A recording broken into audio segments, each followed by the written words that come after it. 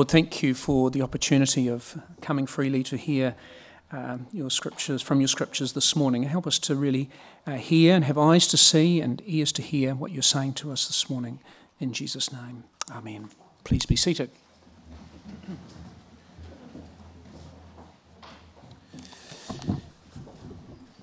The human mind is like a series of coat hooks. We have hooks that help us organise our thoughts. And these hooks are the assumptions, beliefs and ideas that we carry around that help us interpret the world. And so when we listen to opinions or news stories, we try and organise this new information by finding a hook to hang it on. But there are some things that are so new to us, so beyond our experience, that we have no hooks on which to hang them. Like a coat without a hook, these ideas fall to the ground. We fail to grasp what is really being said. And that happened to the disciples all the time with Jesus. Jesus would speak about the new kingdom of God's reign of justice and righteousness, and they really didn't understand. Jesus walked on the water and they thought he was a ghost. No coat hook, you see. His own family tried to control him because they thought he was deranged. No coat hook. And in Mark's Gospel especially, we're told the disciples often didn't understand Jesus and were afraid to ask. They didn't have the coat hooks onto which to hang these new experiences and ideas. And this raises the obvious question: do we have the right coat hooks to really understand Jesus? Do we really understand what he's asking of us? Or have we forced him onto an existing coat hook, but the real Jesus has just fallen to the floor? So we come to our passage for today, Mark chapter 10, verses 35 to 45. Now, chapters 8, 9 and 10 in Mark's Gospel are absolutely pivotal. The movement begins in chapter 8, when Jesus asks his disciples, "Who do people say that I am?" Peter answers, "You are the Christ, the Son of the living God." Okay, that's good. And this is the climax of the first 8 chapters. Jesus has been with the disciples, teaching, healing, and living with them. And in spite of many misunderstandings, they've come to believe that he is the long-awaited Messiah. So, immediately following the great confession of Peter, Jesus begins telling the disciples about the kind of Messiah he is to be. And each of chapters 8, 9 and 10, Jesus predicts his sufferings and the disciples react in some way. And they're struggling to find the categories of thought to make sense of what he's saying. Their current coat hook just does not seem to work. In chapter 10, verse 33, Jesus says, "See, we're going to Jerusalem, and the Son of Man will be handed over to the chief priests, the scribes, and they will condemn him to death. Then they will hand him over to the Gentiles. They will mock him and spit upon him, and flog him and kill him. And after 3 days, he will rise again." And according to the narrative, almost before Jesus has finished speaking, the brothers James and John step forward and say to Jesus, "Teacher, we want you to do for us whatever we ask of you." So let's get this straight. Directly following Jesus' prediction of his death, James and John ask to be given anything they want. It's actually the sort of thing a child might say to a parent. You possibly experienced this very thing. Getting them to agree before the request is made. Very sly, very tricky. Trying to secure some kind of moral leverage over Jesus before telling him exactly what they had in mind. But Jesus typically answers with a question. "What is it you want me to do for you?" And they replied, "Grant us to sit one at your right hand and one at your left in your glory." You can only imagine the conversation between the brothers that led up to this point. They had it all worked out. One would be Deputy Prime Minister and the other would be Minister of Finance. 2 and 3 on the party list. Beautifully sorted. We only need the agreement of Jesus. Don't you love it when the disciples say this kind of stuff?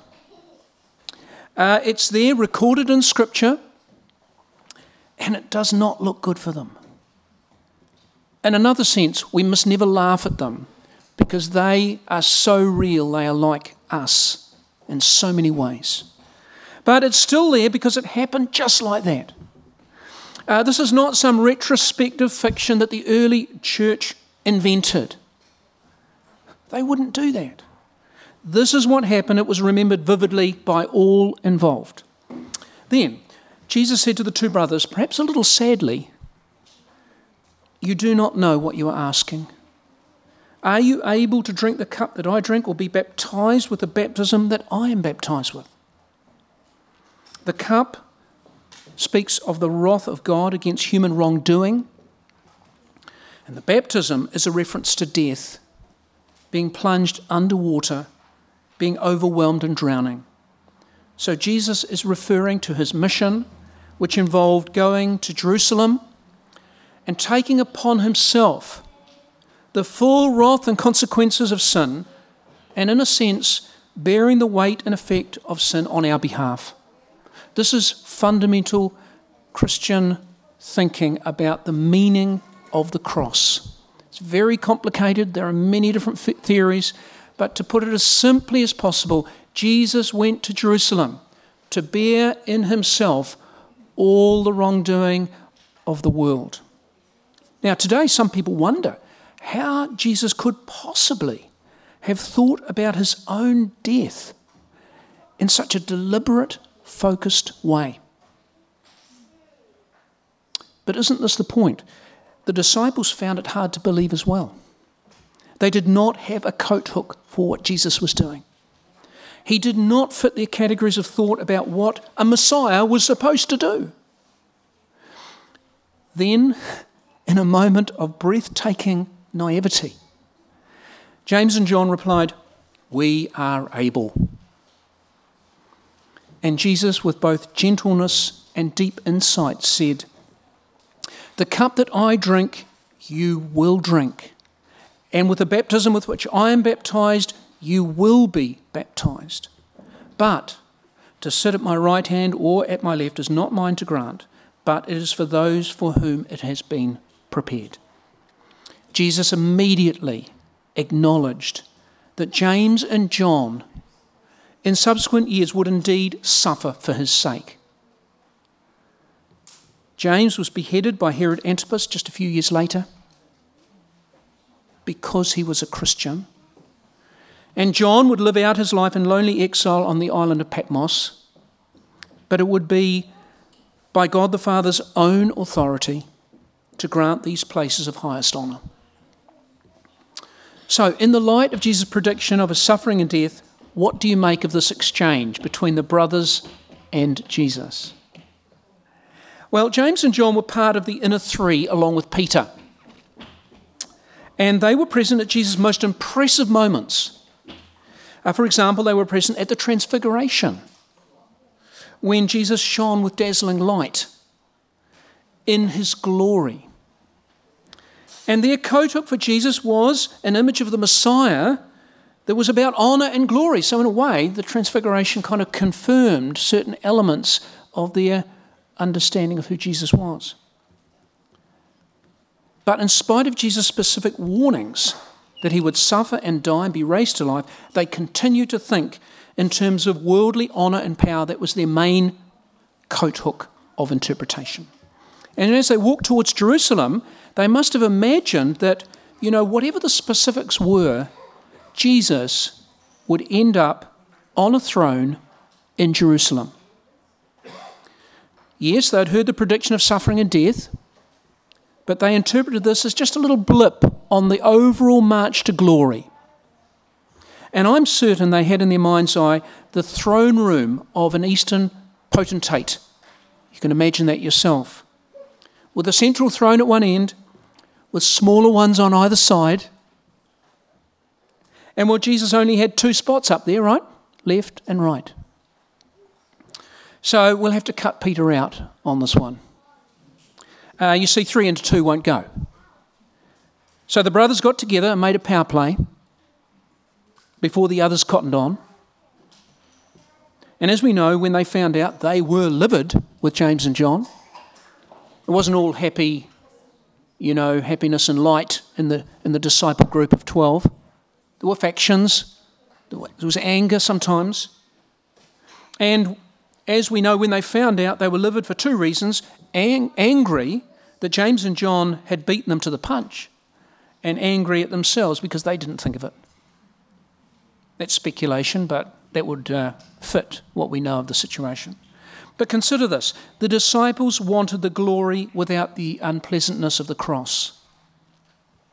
They could not see past their own assumptions about the Messiah. They were locked into the wrong coat hook and couldn't free their minds to an alternative view. I meet people like that today quite often, who think they know what Christianity is all about. And they don't really know what to do with the cross, for example. It's messy, it's problematic, it's embarrassing. You see, they want the ethics of Christianity without the cross. People laud the Christian faith for being such an ethical system. Let's leave it there. They want the comfort and the security and the ethics of religion. They don't actually want the real Jesus. But if you want the ethics, you see, you must have the cross as well, because it's part of the same package. So Jesus goes on to address the central human problem that James and John and the other disciples were buying into, and sometimes we buy into as well. And this is the problem of pride. Just as love, in a sense, represents all of the great virtues, and the virtues are different expressions of love, so in the same way, the sins are kind of represented by pride as the main one, and other sins are manifestations of human pride in many ways. So Jesus goes on to address this problem.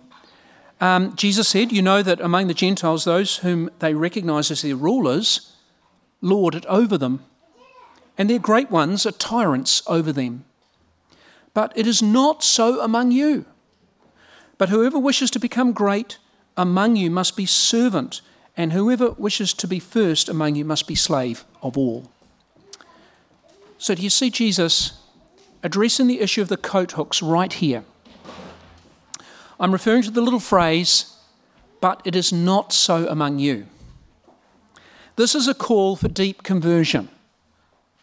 We need a new coat hook for Jesus, a conversion of mind and heart. We need to see the world through God's eyes. We need the Holy Spirit to do a work of radical change and reorientation of our whole outlook on life. You see, the cross is not a little blip on the way to human power and glory as James and John had thought. The cross turns out to be God's big no to our human inclination toward power and honour and status. The cross is God's new coat hook for our minds, seeing the world through his eyes. And note that Jesus is both the example and the means of our conversion. For the Son of Man came not to be served, but to serve and to give his life as a ransom for many. Do you see the example and the means expressed there? Jesus came not to be served, but to serve. That's the example. Jesus' whole life was given over in service to others. We are being called to follow the example of Jesus. But it doesn't stop there. Jesus also gave his life as a ransom for many. That means, ransom speaks of purchasing something that had been forfeit. Ransom speaks of payment to set someone free. John Stott once said, the world and even the church is full of Jameses and Johns, go-getters and status seekers hungry for honour and prestige, measuring life by achievement and everlastingly dreaming of success. These individuals are aggressively ambitious for themselves. But it is not so among you, Jesus says. So I invite us all, as we receive communion this morning, to ask God to renew the coathooks of our minds and to see Jesus in a new way, and to see our own discipleship in a new way. We are called to lives of humble service, not seeking recognition or status, but loving God and neighbour as God loves us. Amen. Becky, could you come and lead us in prayer? Thank you.